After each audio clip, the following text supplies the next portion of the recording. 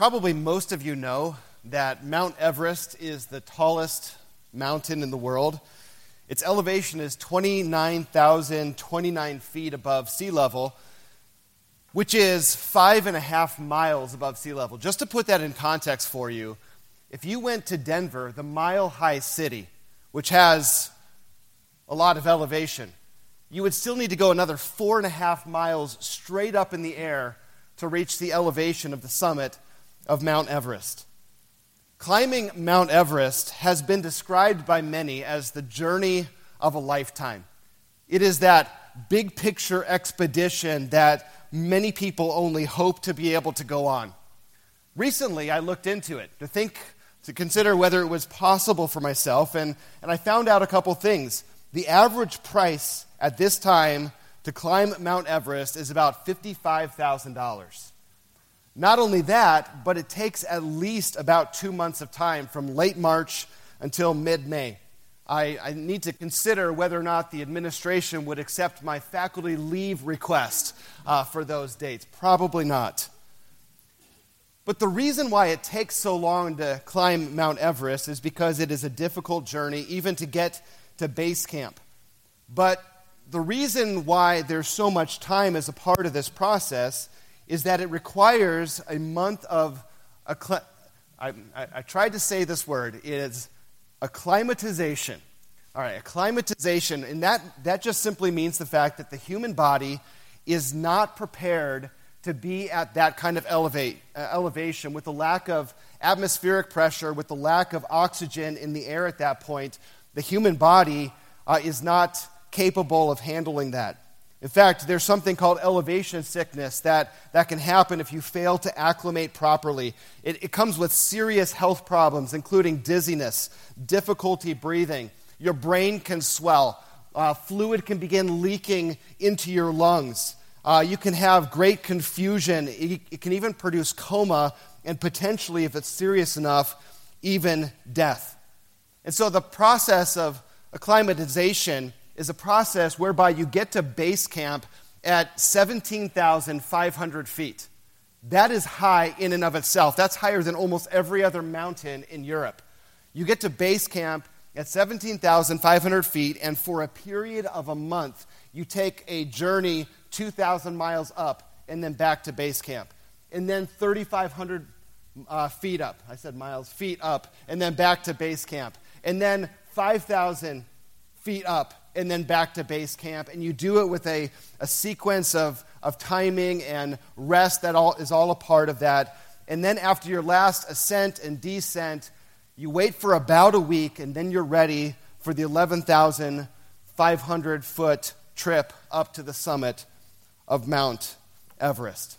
So with all of that being said, the cost and the time and the danger that is attached to that, how many of you would still be interested in climbing Mount Everest?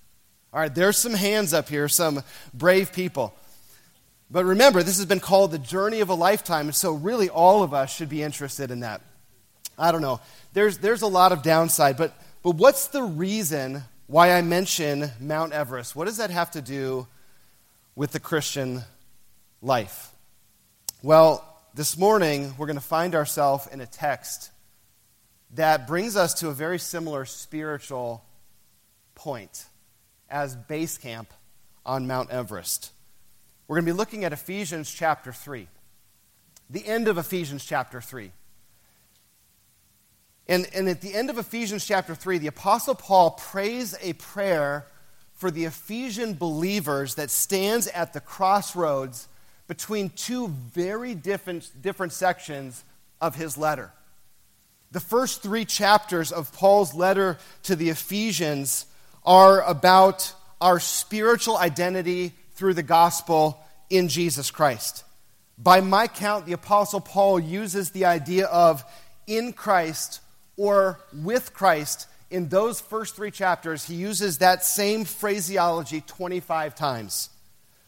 Then the second half of Ephesians, chapters 4 through 6, are a call to walk worthy of that calling. There are at least 37 direct imperatives for the Christian life, commands for how we ought to live, how we ought to obey, how we ought to walk worthy of the Lord Jesus.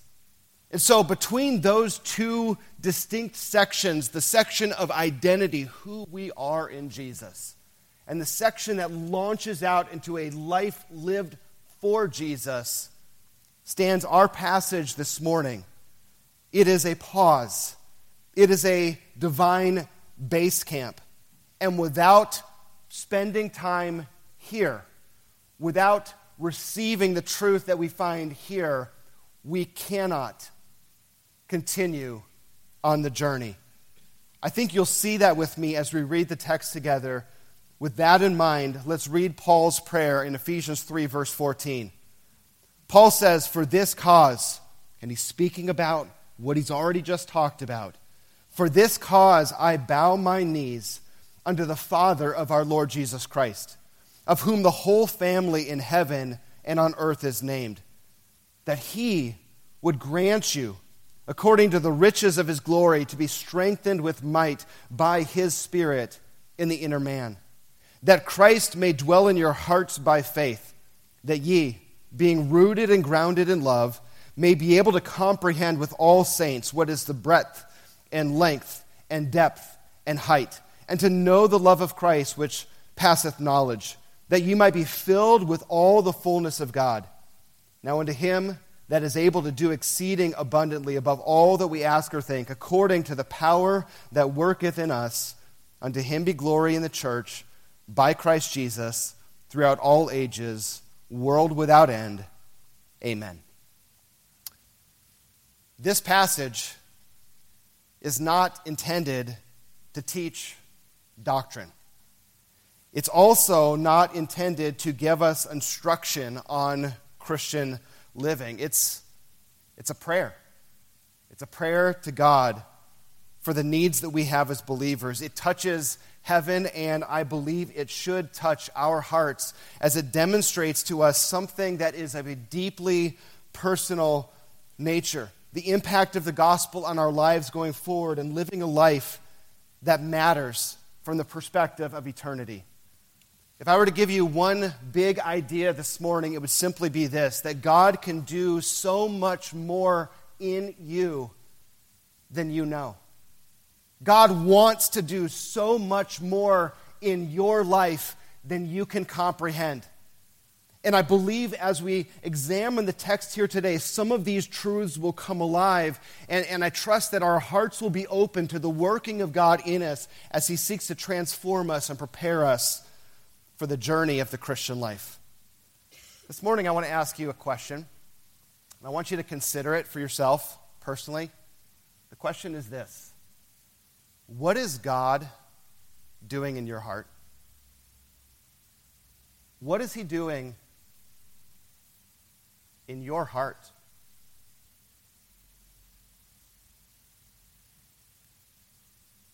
Is your mind blanking right now? Are you scrambling for maybe something you read in your devotions? Or perhaps something just floods into your mind. I know exactly what God is doing right now. I know exactly what he wants from me. I know exactly what I've been resisting. I know exactly what his spotlight is shining upon in my life right now. But I think all of us need to reflect upon what is God doing in our hearts right now. Are you okay with the status quo? Or do you want to know what he can do with you, in you, through you, and for his glory? And so as we launch out in our gospel identity, which is what the entire chapter has been preparing us for up to this point, and we begin a journey to walk worthy of our Lord and Savior, what resources do we need to welcome into our life? And we see several of them in our text this morning. First of all, we need the Father's help. We need the Father's help. Verse 14, "For this cause," Paul says, "I bow my knees." That is an expression of humble dependence, and I think it resonates with us, this coming to God in neediness. "I bow my knees unto the Father of our Lord Jesus Christ, of whom the whole family in heaven and on earth is named, that he would grant you, according to the riches of his glory." So Paul prays to God the Father, and really this whole prayer is beautifully Trinitarian. We're going to see the Father's will that is being engaged. We're going to see the Spirit's might that is unleashed, and we're going to see the presence of Jesus Christ that is available for us. But Paul begins with the Father's will. And the implication is this, is that our prayers are part of God's sovereign decision-making. So here is the Father that gives all good things. And when we come to him in prayer, his decision of what to give and what to impart and who to bless it upon is our prayer is included in that, and there's mystery there, but we believe that by faith. We also see that God is addressed as the ultimate Father. It's an interesting construction. It says he's the Father of the Lord Jesus Christ and of the whole family on heaven and on earth. He is the Father of all. He is the Father of our Lord Jesus Christ. He is the Father of fathers. He is the ultimate Father. He is the ultimate provider. He is the ultimate security. He is the ultimate giver. Everything that we need comes through him. So how much more should we come to him? Jesus says in Matthew 7, he says, "If you then, being evil, know how to give good gifts unto your children, how much more shall your Father which is in heaven give good things to them that ask him?" And so Jesus offers that as our prerogative as the children of God. I probably shouldn't say what I'm about ready to say because it might be able to be used against me. And that's my wife is now cringing. All right. No, it's not going to be that bad. So, it's a little secret. I've got my son Brad is in here, and he may already know this, but the reality is I love being generous with my children. Brad's like, "What? That's news."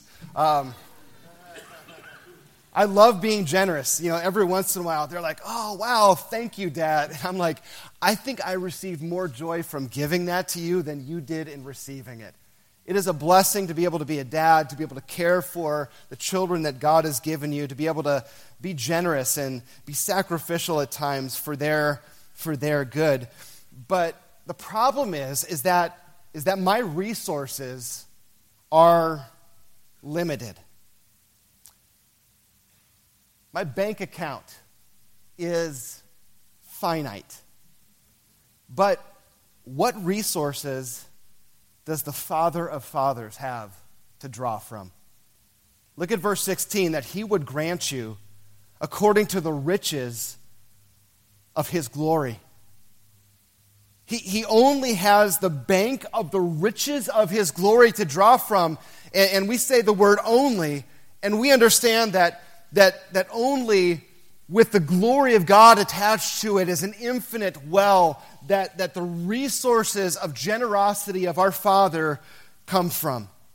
It speaks to his inexhaustible power and our Father's joyous, willing generosity with us as his children. And I think if we really understood these concepts, it would revolutionize our prayer life. And it would help us to understand that our dependence is a wonderful opportunity to reach out to the one who loves us and gives generously. And so we need the Father's help, and we also see that this help comes in the person of the Holy Spirit. The points in the message this morning are going to be progressive. It's not like I'm going to give one point and then moving on from that one, let's do point number 2. They build upon each other. They're intended to go together. So we see, number 2, that we need the Spirit's strength. Again, the book of Ephesians is full of the Spirit's ministry, and it breaks down in the 2 halves that we talked about. In the first half of Ephesians, in chapter 1, we see that we are sealed with the Holy Spirit of promise. In chapter 2, we have access by one Spirit unto the Father. We also, in chapter 2, are builded together for a habitation of God through the Spirit. These are secure relationship pictures that we have in the Holy Spirit. We have a position in the Spirit through the Spirit that is absolutely secure. And then the last chapters describe our life lived in the power of the Holy Spirit. In chapter 4, endeavoring to keep the unity of the Spirit and the bond of peace. Grieve not the Holy Spirit. Chapter 5, the fruit of the Spirit is in all goodness and righteousness and truth. Chapter 5, be filled with the Spirit. Chapter 6, take the sword of the Spirit, which is the Word of God, praying always with all prayer and supplication in the Spirit. And so the first aspect of the Spirit's ministry we already possess in full measure. We are sealed with the Holy Spirit of promise. But the second aspect of the Holy Spirit's ministry, that must be lived out. Now, it's what he's doing in us. In the famous verse, Ephesians 5:18, where it tells us to be filled with the Spirit, that is a passive imperative. It is a command for us, but it's passive because it is not something that we do for ourselves. To be filled with the Spirit is to allow ourselves to be controlled to the Spirit by yielding to the Spirit. And so we have these two sides of it. The ministry of the Spirit we already have, and the ministry of the Spirit that is being lived out in our life. And that's why today we need the Spirit's strength. Verse 16 continues, so the Father grants us according to the riches of his glory to be strengthened with might by his Spirit in the inner man. So Paul uses the word for strengthened, which actually speaks of inner strength. It means to become strong psychologically, to become powerful in an internal way. This is the word that was used of Jesus in Luke chapter 1, where it tells us that Jesus grew in and became strong in spirit. There was an internal strength and power and fortitude. And so in this construction here, we are strengthened in that way with might.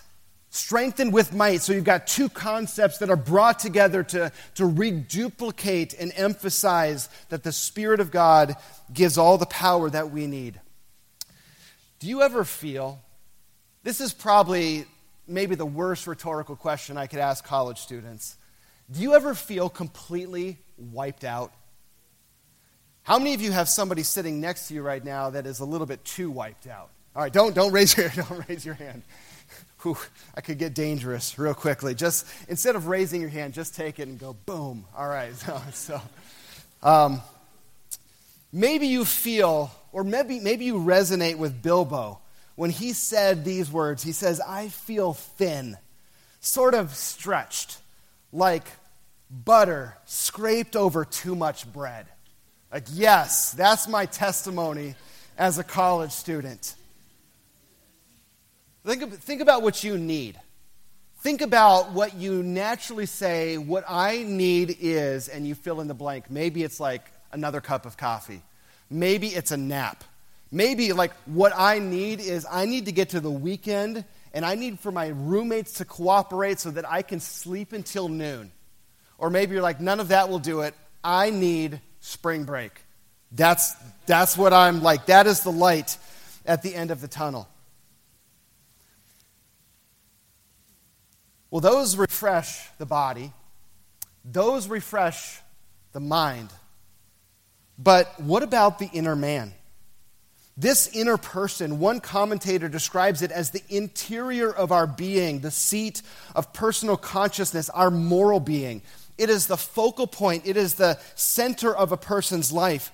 And this is what we read in this prayer. It is the Spirit who strengthens us at the core of who we are. By the way, could it be that we are so worn down because our inner person has no Holy Spirit power? I think even for Christians, it's physical exhaustion, it's emotional exhaustion, it is mental exhaustion. But what about the spiritual exhaustion? I think there's a good cross-reference in Scripture that indicates that this is an important component to our endurance as human beings. Proverbs 18, verse 14, it says, "The spirit of a man will sustain him in infirmity." So a person is in infirmity. They're sick. They're worn out. They're bedridden. And it is the spirit of man that sustains him. And then it says, "But a wounded spirit who can bear?" Even when you're healthy, a wounded spirit just drains you. Could it be that maybe this is what we should identify as a great need in our life, to have the Spirit refresh and recharge us in the inner man?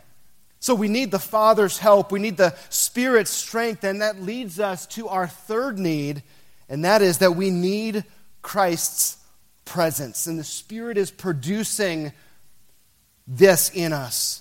In verse 17, it says that Christ may dwell in your hearts by faith.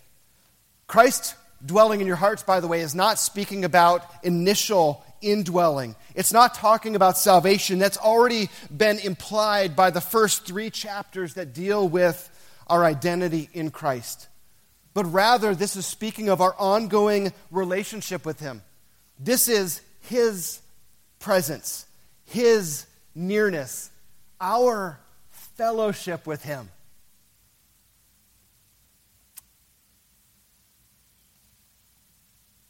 I'm not sure anyone could be a Christian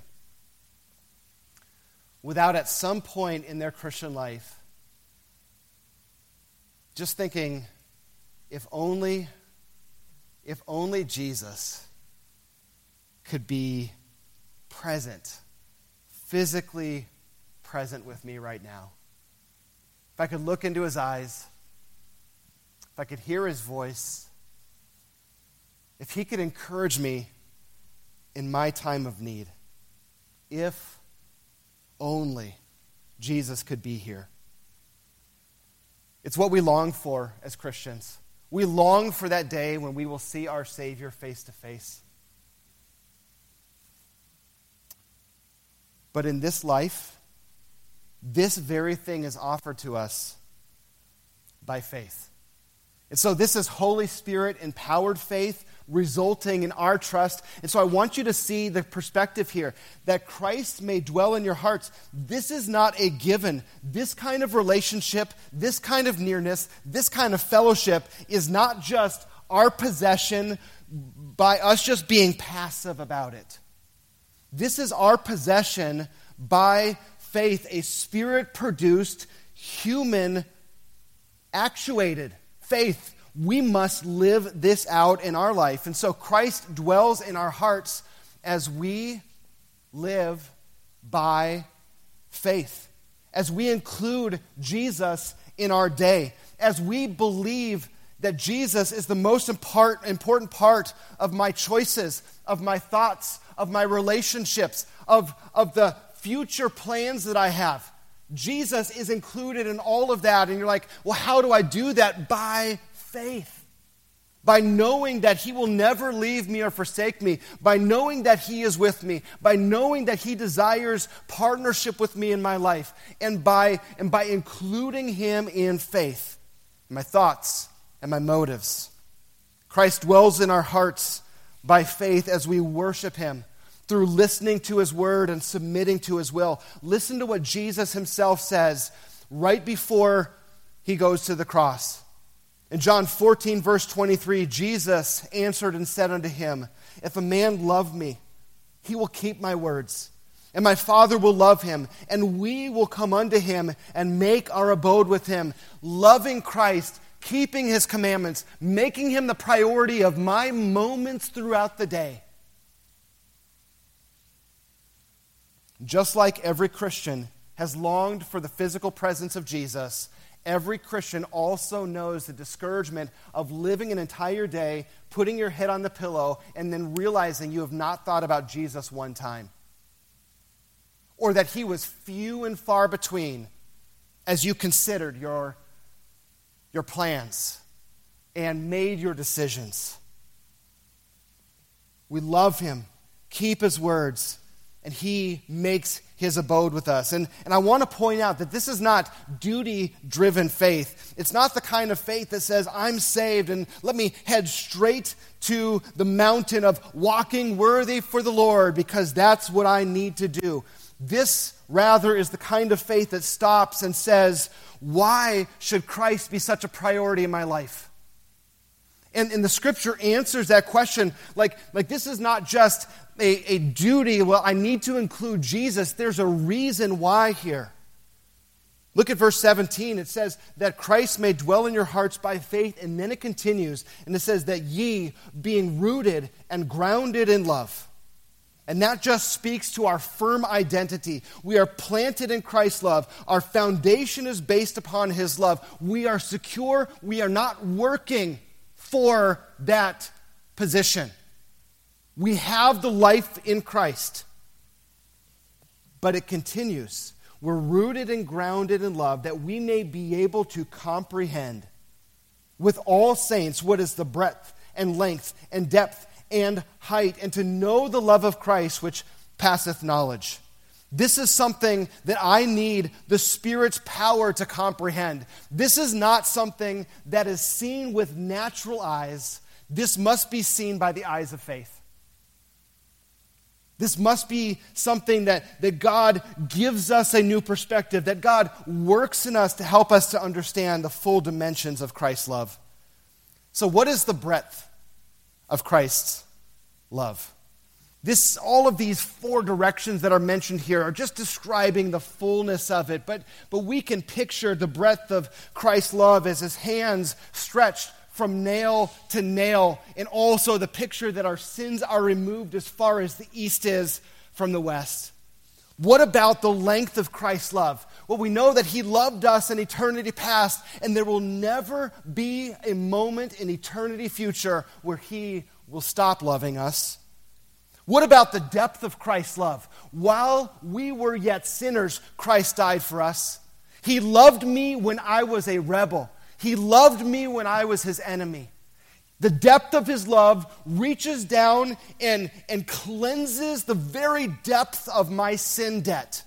He takes all of my guilt, and takes it away on the cross.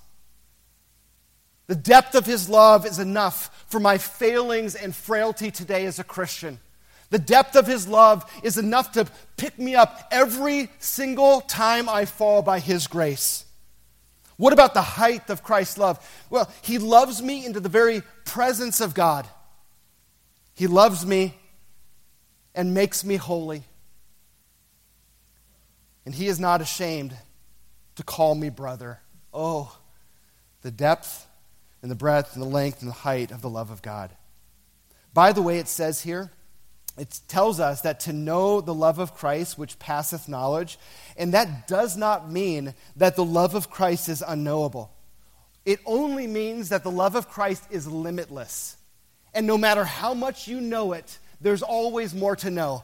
As much as how much you love it, there's always more to love. For all eternity, we will have an ever-expanding awareness of the depth of Christ's love for us, and the height of Christ's love for us, and the breadth and the width of Christ's love for us. And so we need the Father's help. We need the Spirit's strength. We need Christ's presence. And finally, we need God's fullness. In verse 19, it says that ye might be filled with all the fullness. That's the same Greek word, that you might be filled with all the filledness of God. Now, we've already seen each member of the Godhead in their activity in our lives, but right now we just pause and we remember that it's not just what the Father does for us. It's not just what the Spirit does for us or the Son does for us in his love. This passage, at the end of this in verse 19, is talking about our true Trinitarian relationship. It is Father, it is Son, it is Spirit, and it is us. We have a relationship with the Godhead that is incomprehensible. It is a true Trinitarian relationship. Jesus previewed this relationship for us in John chapter 17, and you can see the beautiful picture of him and the Father in us, and all of us being one. As humans, we are on a quest for fulfillment. Every one of us. We're on a quest for fulfillment. In fact, I would suggest to you today that every wrong choice we make, the sin that we give into, the destructive habits that we allow in our life, every single one of those is a quest for a moment of fulfillment. It's a lie, it's a deception, but that's at the heart of it. And so as Christians, we rightly understand that God is the only one that can bring true fulfillment. He created us. We're made for relationship with him.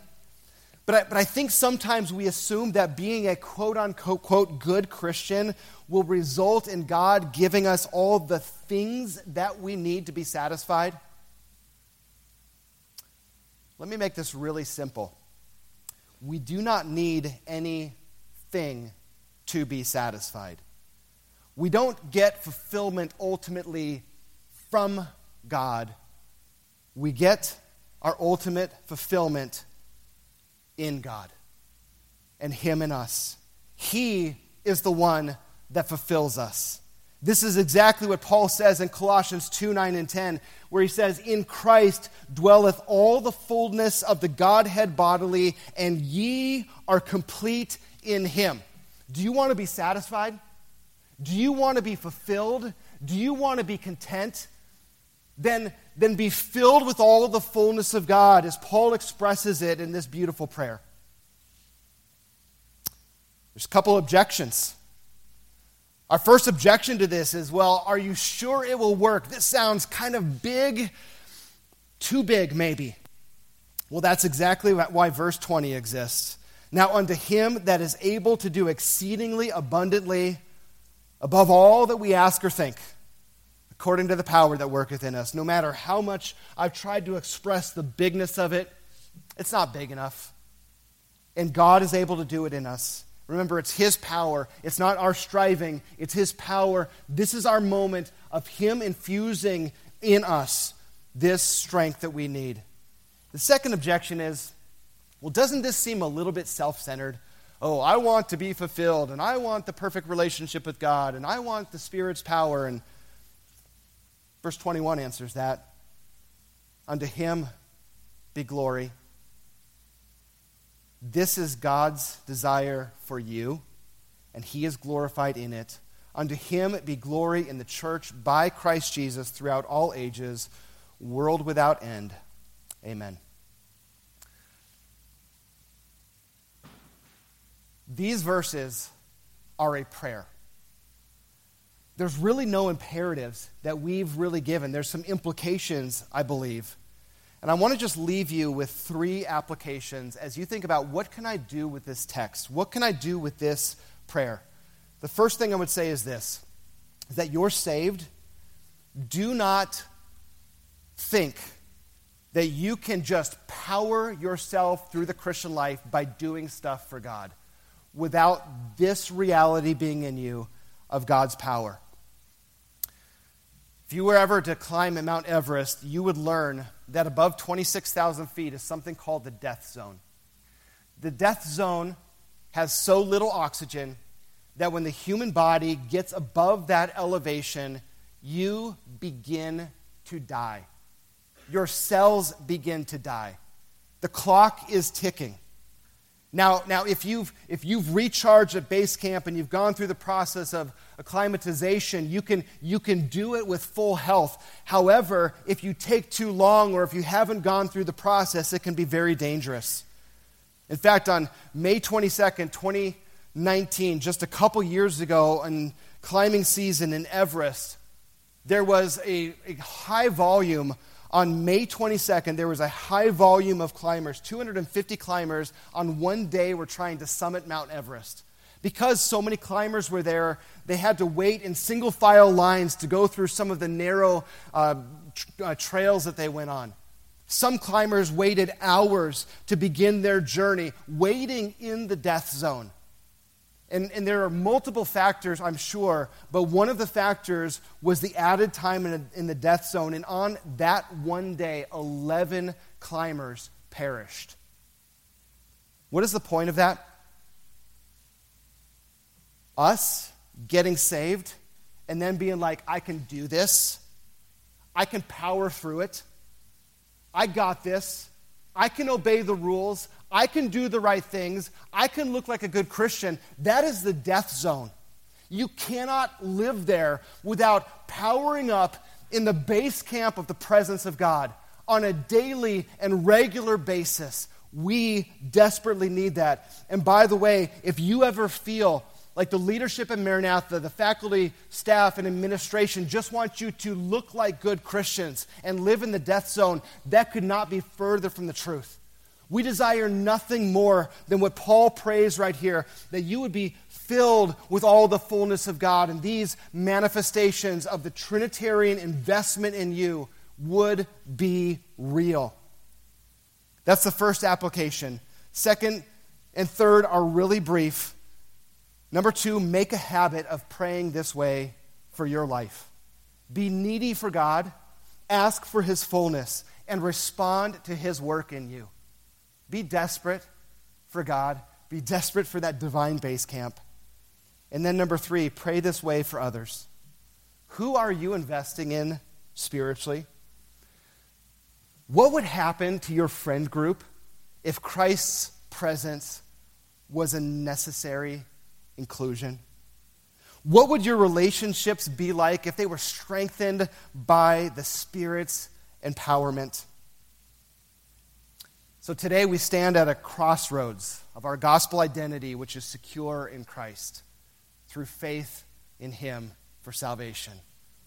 And the mountain of living for Christ and serving Christ and living a life that is worthy of the calling which we've been called. So I just ask you the question once again. What is God doing in your hearts? Lord, I can't end this sermon without just asking the Father of Fathers to do this in my life and in the life of all of those in here this morning. Would you minister to us where we are? Lord, if there's anyone in here that does not know Christ as their Savior, I pray that they've seen a beautiful picture of the resources that we have in Christ. Maybe their false views of what a Christian is have fallen away and you've opened their understanding. But Lord, for those of us that know you, would you empower us by your Spirit? Would you give us the presence of Jesus, and would we be filled with all the fullness of God? That's what we need right now and for today and going forward. And we commit it to you for your glory. In Christ's name, amen.